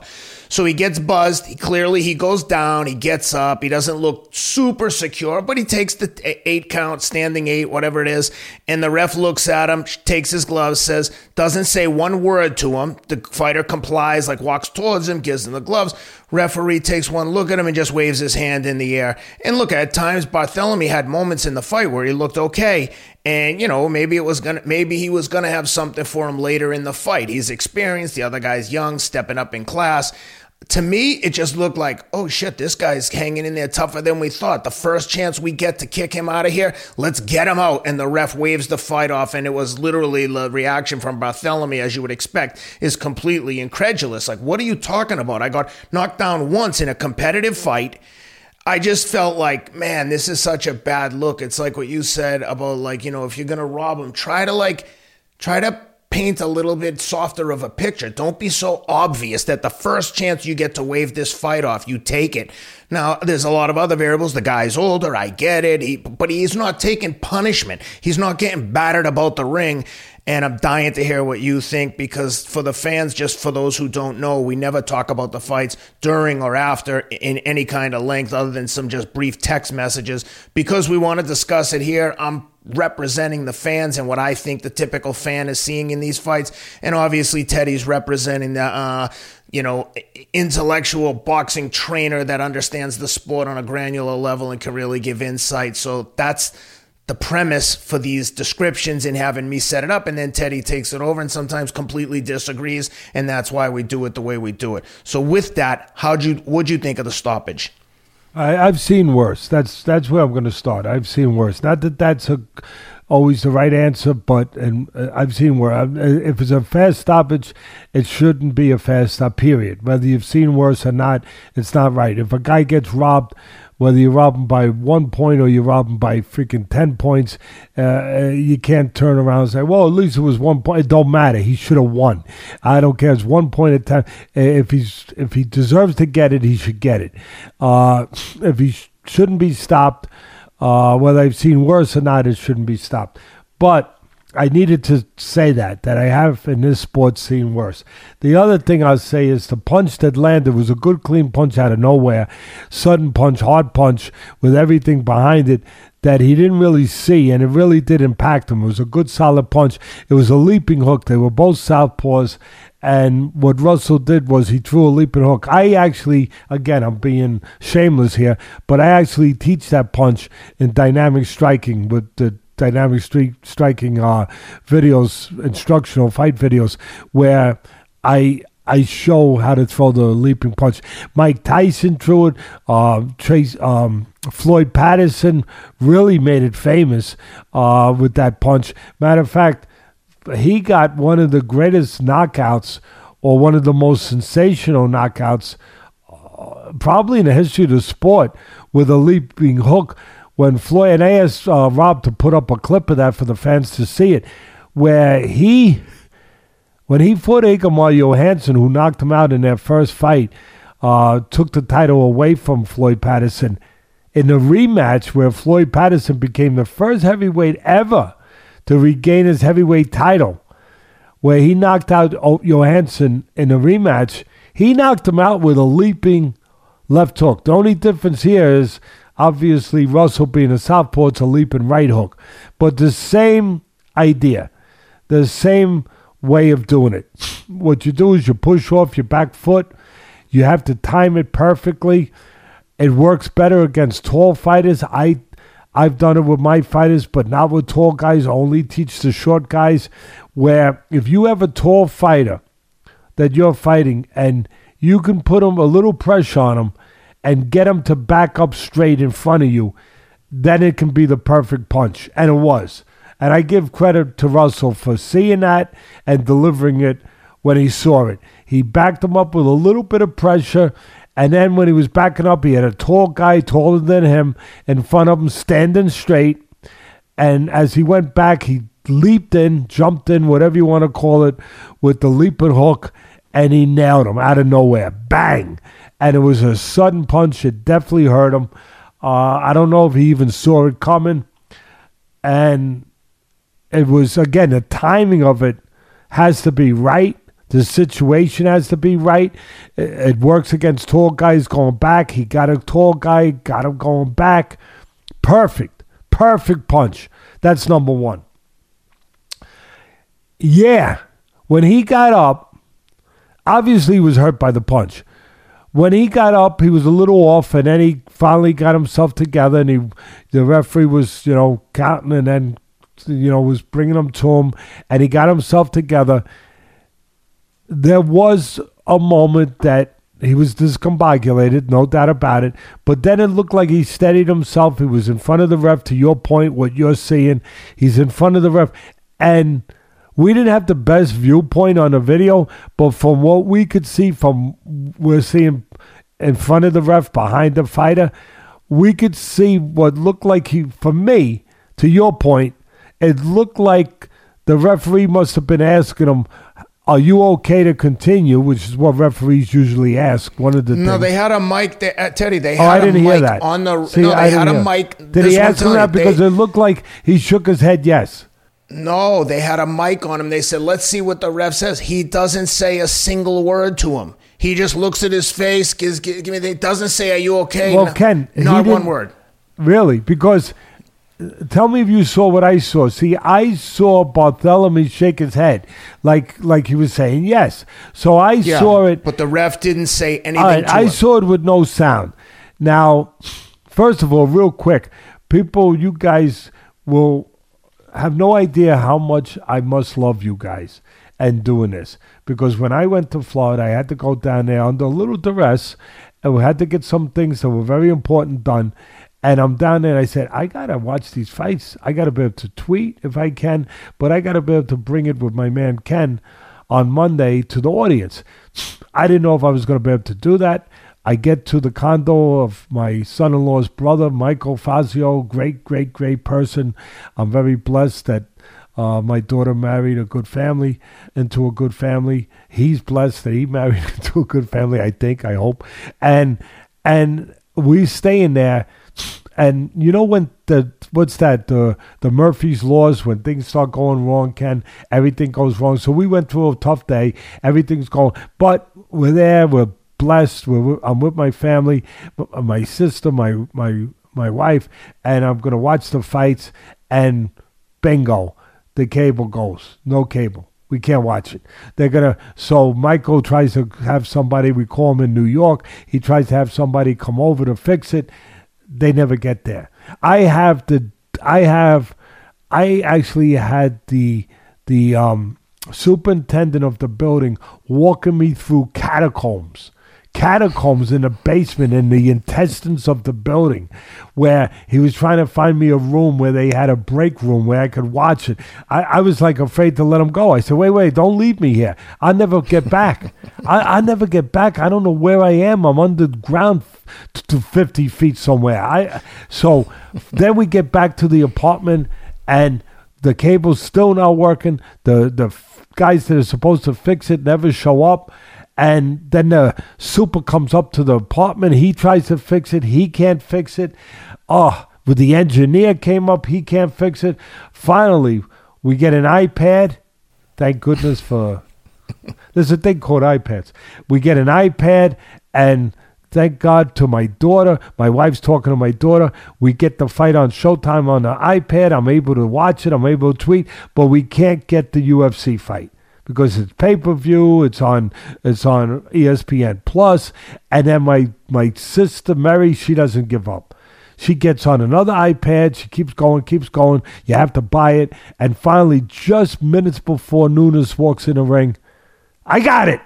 You can watch it live, you can watch that. So I'm watching all this stuff, and then you hit me up with all this other stuff we got. God bless you. We got to satisfy the fans. Teddy, we got to come. Now I got videos. My son sending me videos. Rob sending me videos on my phone. You got to remember, up until 2 years ago, I had a flip phone. So now they're sending me stuff on my phone. I'm trying to watch it. By the time I get it, I'm at the airport. I'm trying to watch it at the airport. Then I got to get on the plane. I'm trying to watch it on the plane. I get no Wi-Fi. My sister comes up and says, wait. Let me see if I can. And I'm watching all this stuff. So I had no sound. I was lucky I had freaking visual. So from what I saw, and again, I want the people, I want you to feel bad. I want you to say, oh, wow, Teddy really loves us. Teddy loves us. He went through all that? Yeah, I did. I went through that for you guys, just for you guys. So, and I appreciate you guys because you're there for us, we're there for you. I'm watching it. I thought I saw Barthelomew's head go up and down. I know that I saw that motion. Now, I don't know if it was going up and down for some other reason. Again, I didn't have audio. I assumed he was being asked. Now, if he wasn't being asked, I would say, why didn't you ask him? But from what I could see, the visual, and again, I couldn't see what the referee's seeing, Ken. We can't see what the referee's seeing. He's looking into his eyes. If he's a qualified ref that knows what to look at when it's a concussed fighter, when it's a hurt fighter, to look into the pupils, to see what he has to see, whether or not the pupils are contracting, whatever, but just to see if there's anyone there, to put it in very layman terms, very simple, to see if he's dazed, to see what his eyes look like. We don't see the eyes of the fighter. I'm trying to give the referee the benefit of the doubt as much as I can. We can't see what he sees. If he's a qualified ref doing his job, and he's supposed to be if he's in that very difficult, responsible, serious position of making a decision on a fighter's life, on his career. If he sees something that's wrong in the eyes, then he has to stop it. I don't know. Again, we can't see the eyes. I can only see what I saw. But I would have liked to see the ref spend a little more time. Just a little more time. Like, take a walk towards me. Which you see referees do. Left, step right. Take a walk towards me. Take two steps towards me. I would have liked to see that. What do you think about all the variables, though, Teddy? The ref knows who he's in with. He knows he's in with a veteran. He knows this guy's experienced. He's never been stopped. It's the first knockdown. But maybe he also knows he's 37 years old. But go ahead. That's fair. No, that's fair. But these are all things I would consider. He's also in there. He's in a tough fight for sure. But he hadn't been hurt before. It's the first time he's gone down. You could see the shot hit him on the temple. It's not like he got hit with a crushing shot on the jaw where he's on Queer Street and he falls on his face. I just thought he got up. He's experienced enough that I say, if he gets knocked out with the next punch, no one's going to look at that and be like, ref, you should have stopped that on the last knockdown. Here's my answer. Yes, except you and me are not seeing his eyes. If he's a qualified ref, fair. He's seeing his eyes and he saw something. I have to guess. He saw something that was wrong. He saw something that the guy wasn't all there. That told him, no, I got to stop it. Now, again, just for the visual part, would I have felt a little better if he took a little more time, invested a little more time, told the guy, take 2 steps forward, talk to the guy, ask him something, whatever. Would I have felt a little better from my viewpoint? That wasn't the best viewpoint. Yeah, I would have felt better. To your point, it seemed fast, but again, we don't have all of the information, all of the evidence that he does.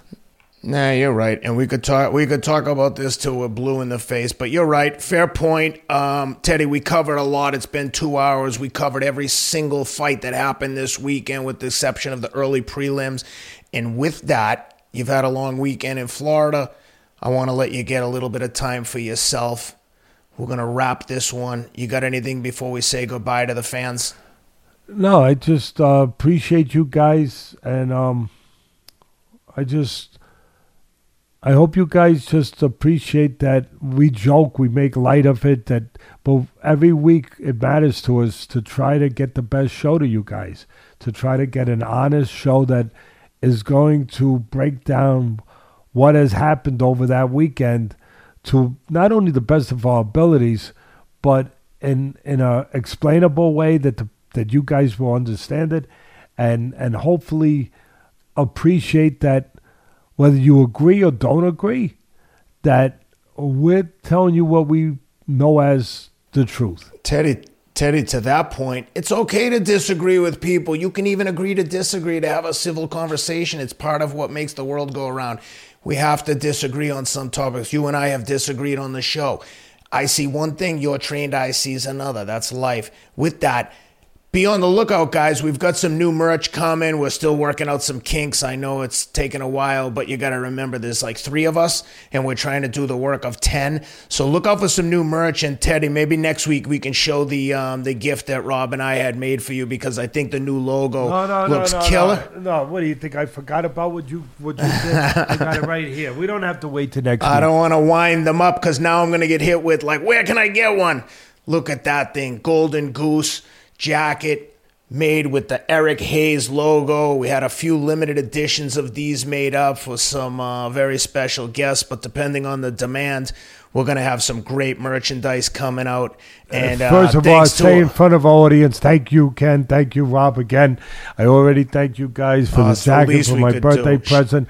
The only complaint I had is you got me extra large. See, the truth. If you don't like the truth, you can't be around Teddy Atlas. Because even though in one moment people are saying, oh my God, they got him a beautiful jacket, and the son of a B is saying it was too big. You gave me a... All right, I love it. I don't know. I love it, but we'll get you a large. I am transforming my body, and I am dropping 30 pounds. So when you bought that'll be your motivation. I was a fat slob, and I was extra large.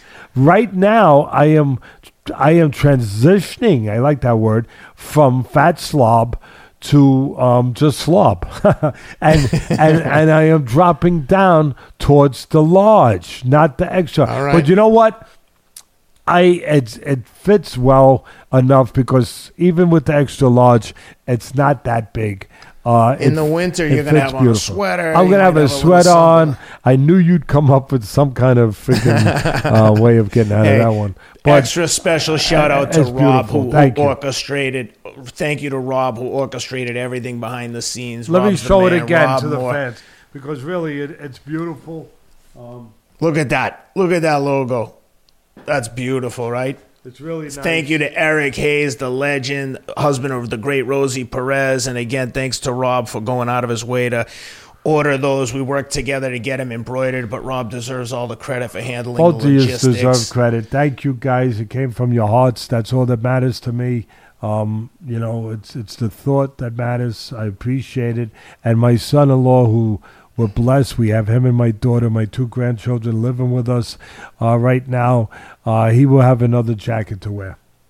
Well, you have a large. I'm only joking. Unless he's actually in better shape than me by far. But unless I go backwards and put weight back on, but I don't want to do that. Well, when we eventually get a live show put together later this year, we'll both wear them in person, and we'll probably have enough demand to make up another 1,000 of them. And we have some great interviews. I'm going to mention before we go off the air. That's right. So, one of them is waiting for us, which is why I'm trying to wrap. One of the greatest comebacks of all time, Schnell. Matty Schnell. Yeah, Matt Schnell 2 weeks ago. Unbelievable comeback. Just incredible. And then we're going to have in the next week or two, we're going to have Triple G, Golovkin before in training camp for the Canelo fight. And then we're going to have his trainer, Jonathan Banks. So a lot from the legendary Kronk Boxing Gym in Detroit. With that, guys, if you're watching the show, please hit subscribe on YouTube. That's a huge metric for us. We really appreciate it. Check out our people at Athletic Greens, and one more before we go. Please check out Feel Free, a botanic tonic at botanictonics.com. Use the promo code Atlas. They'll give you 40% off your first purchase. It's a plant-based, kava root-based cocktail. It's a little shot, like a 5-hour energy. It creates a little feeling of euphoria. I take them before the show. I really like these. I actually take them before long runs as well. Feel free. Check them out, botanictonics.com. Use the promo code Atlas, 40% off your first purchase. And with that, look out for these interviews in the coming week or two, and we'll be back next Monday with another killer episode where we've got a lot of stuff to discuss. Thank you again for being with us. We appreciate everyone.